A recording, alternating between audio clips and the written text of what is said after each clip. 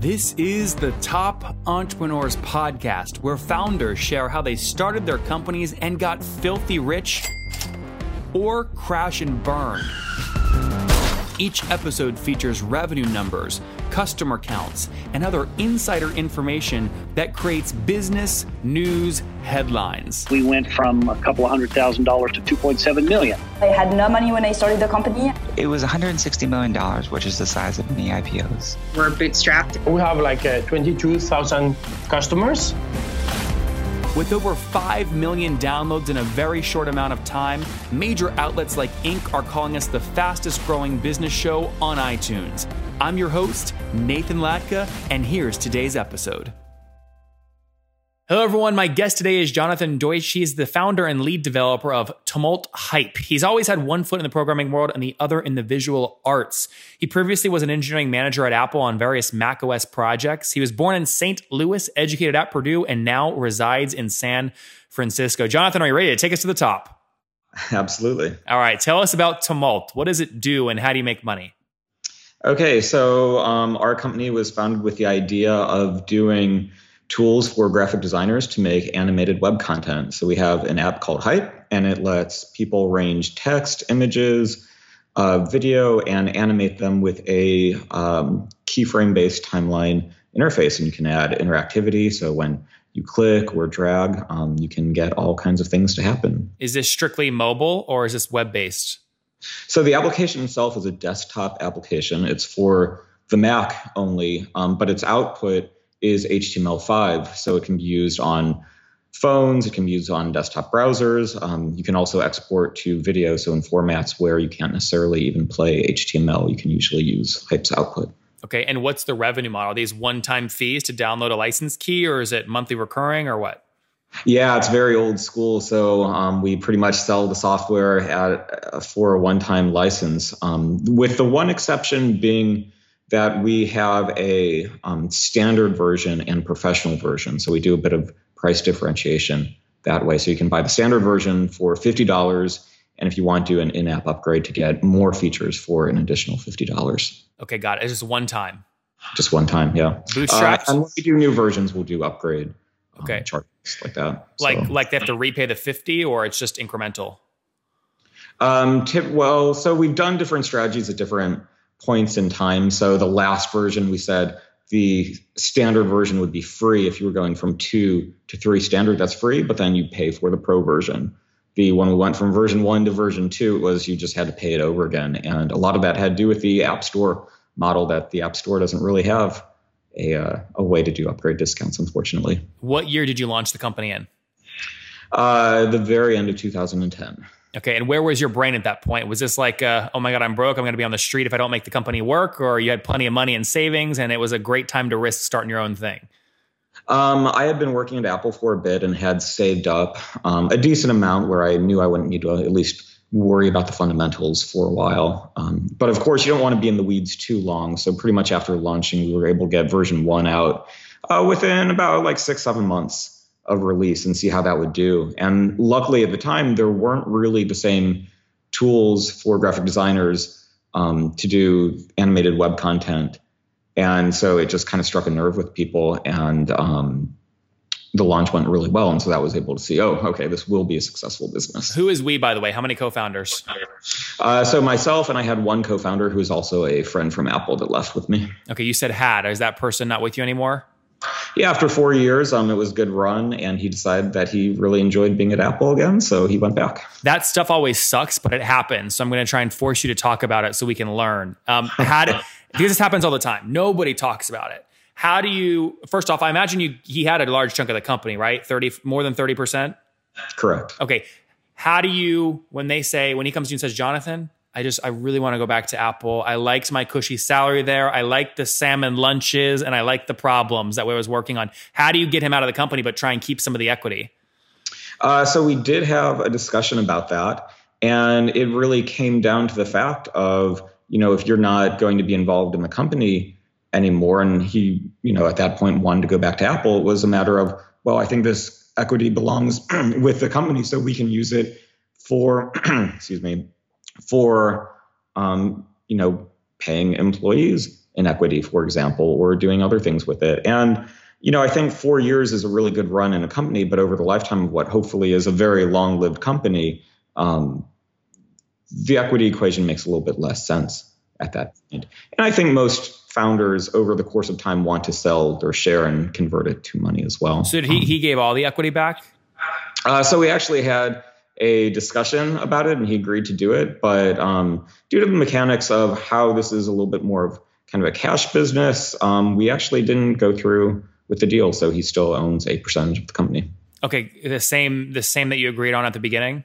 Correct. Yeah. Because it was basically a 4-year vesting amount. And so he left pretty much after all the equity had vested. So, I'm sure you guys are friends, but this must be frustrating as hell for you because every day that you add incremental revenue, you're going, this guy's not even with me anymore. And every dollar I add to the business that increases the valuation by $10, he's basically getting $3 of doing nothing. I should just shut this down, go start my own thing with a clean cap table and start from scratch. How do you avoid that thinking?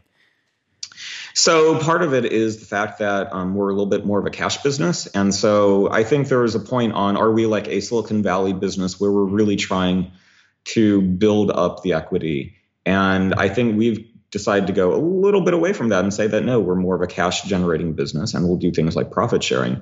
And so what is considered equity actually has a little bit less kind of importance and value in the company nowadays. If there were to be an exit event, that would be a different situation. Maybe that would be something where I go back and talk with him because what we had said when he left the company probably, is up for a little bit of renegotiation right now. How many team members are there now?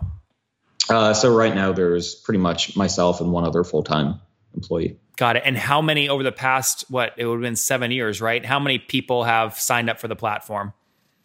Those are kind of numbers that we don't share, unfortunately. Are we talking though, like 100s, 10,000, a million? In the hundreds of thousands. Okay, in the hundreds of thousands. So we can say above 100,000, but below $1 million. Is that a fair enough range? Yeah, I think that's a good range. Okay, and that's over kind of total time, the past, I guess, 7 years, right? Correct. Okay, why? Tell me about the profit sharing.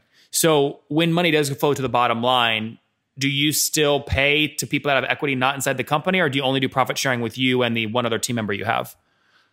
Yeah, it's more of like a bonus structure is really what it amounts to. Okay. What I'm trying to understand is why you're okay with somebody else owning such a large chunk of the company. And what I hear you saying is, well, Nathan, he owns the equity, but this isn't a business we're going to grow to 100 million and sell. It's actually making me X amount of money per month and I can control the cash flow to go into my pocket. So I'm happy. Is that accurate? That's exactly right. Got it. So what do you do? You're a smart guy. You have this cash coming in. Where do you reinvest it? Like, do you put it in San Francisco real estate? Do you put it in cryptocurrencies? Where do you put it? Typically it goes either in the business somehow that I have progressively enlarged our marketing budget, for example. So that's kind of one area. I always feel like the company is the best investment because if I'm not investing in the company, then why am I even doing the company at all? I'm saying something else is a better investment. So maybe I should be spending my time there. But no, I'm saying my company is actually the best investment. And that's what I want to do. And it's not just a monetary investment. It's also just a personal joy investment that the company is what I like doing. And the types of creations people make are something that I personally want to support. I kind of have a mission that I want to improve how people are creative in the world. And because I like art and I think that's something that's valuable to society. So there's no art on your walls, by the way. I'm so disappointed. You have these blank, boring walls. I do have one painting. Show me. On the floor. Go get it. Let's look at this thing. Okay, right there it is. As it turns out, I just moved, so my apartment is extremely bare. Where are you? You're in San Fran, right? I'm in San Francisco. Yeah, if you were to tell me the price. Tell me the price. How bad is it? What are you in a one bedroom, and how bad is it? Oh, it hurts far too much to even think about it. Is it a one bedroom? It is a one bedroom. Is it above or below $3,000 a month? It is above. Oh my, that's ridiculous. That's crazy. You could live in a penthouse in Austin for that amount of money. I will do many things. Yeah. Okay. $3,000 a month. Interesting. Some other questions here. So you said you reinvest a lot of this cash flow back into a marketing budget. What are you paying to get one new customer using you? So typically I would say it can range on where I go, which is kind of the fascinating thing where sometimes it can be around $1 or $2 to gain a customer. And other things that have been perhaps less successful, it can be around $10. Why do you say a $10 CAC is unsuccessful when they're immediately paying you $50? Well, because there's not that much customer flow. And so there's a lot of other things to do with the money. It's not like it's $10 is the only cost there. There's development costs, support costs, things of that nature. But and it's so just you basically, right? I mean, there's one other salary in the company. Yeah. Yeah. What other costs do you have besides you, whatever you want to pay yourself, and the salary of the other person?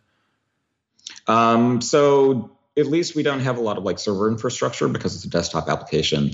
But for the most part, running a business, there's just a lot of expenses, whether it's legal, whether it's space. Support is actually a pretty big cost in both time, hardware costs. We do actually have a lot of different hardware that we need to test on. So all that it kind of adds up.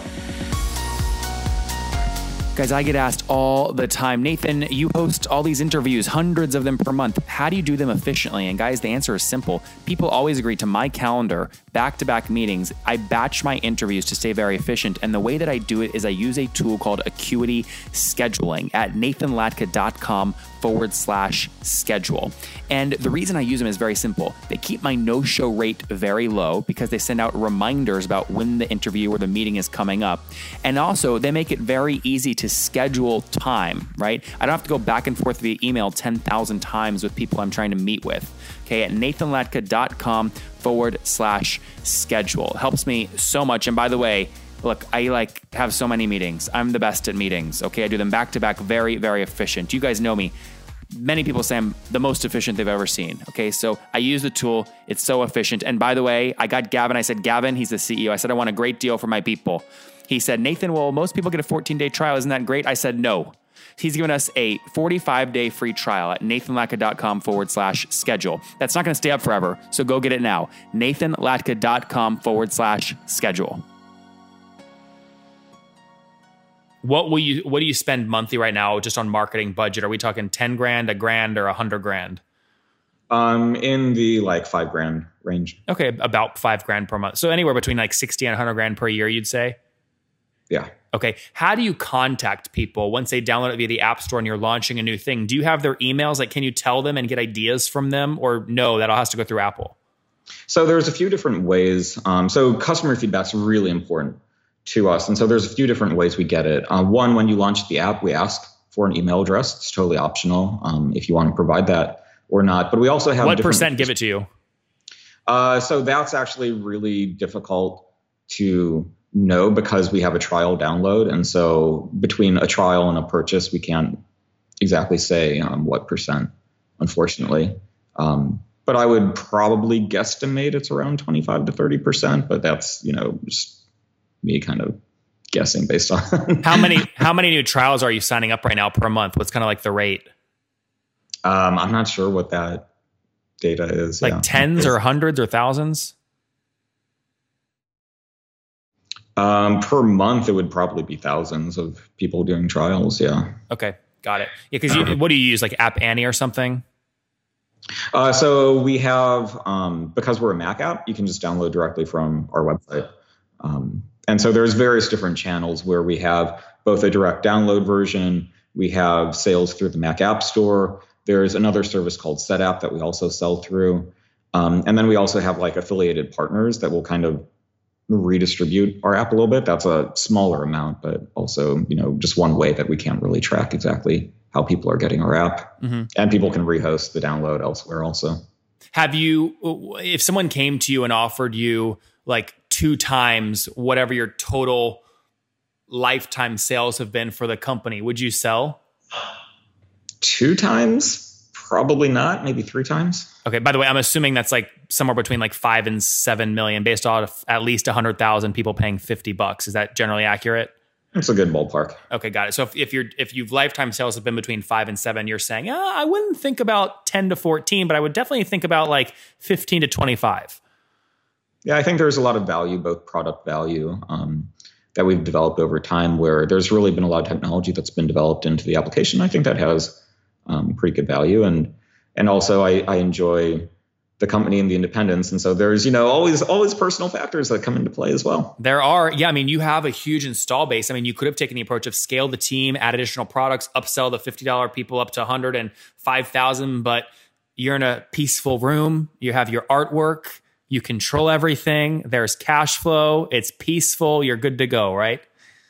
That's how I see it. All right, Jonathan, let's wrap up here with the famous 5. Number 1, what is your favorite business book? Or book at all? There is a book called, I believe it's called Dealers of Lightning. It's about creation of Xerox PARC, which is the Palo Alto Research Center. And so that was always an inspiration to me in how you kind of make a team and develop technology and do so in a very creative and innovative way and make that groundbreaking. Number 2, is there a CEO you're following or studying currently? No. Number 3, is there besides your own, is there a favorite online tool you have?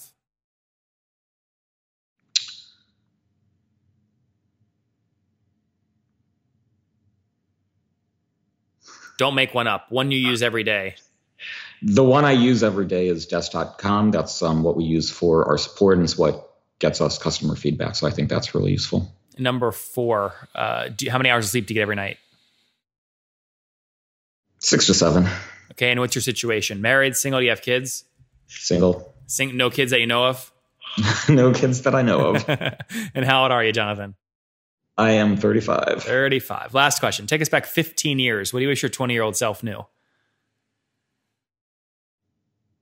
I wish my 20-year-old self understood some of the value of how people interact socially. And I feel like I spent a lot of time at the computer thinking that was, what I loved and what I loved doing. And I think, I wish I would have gotten out a little bit more and interacted with people. I mean, obviously every step gets you from point A to point B, but at the same time, I think there was a lot of good social interactions that I probably missed in college that I wish I would have had. And there you guys have it from Jonathan. He launched Tumult. He wishes he really would have valued how people interact socially earlier on. But Tumult's having success. He launched it back in 2010. He's done between $5 and $7 million in lifetime sales on this app that really helps creators create more efficiently and more beautiful things. And that's really what gets him excited. He's managing the company based off kind of cash flow, which is a perfectly healthy way to grow a company and get yourself some success. So Jonathan, thank you so much for taking us to the top. Thanks for having me be here.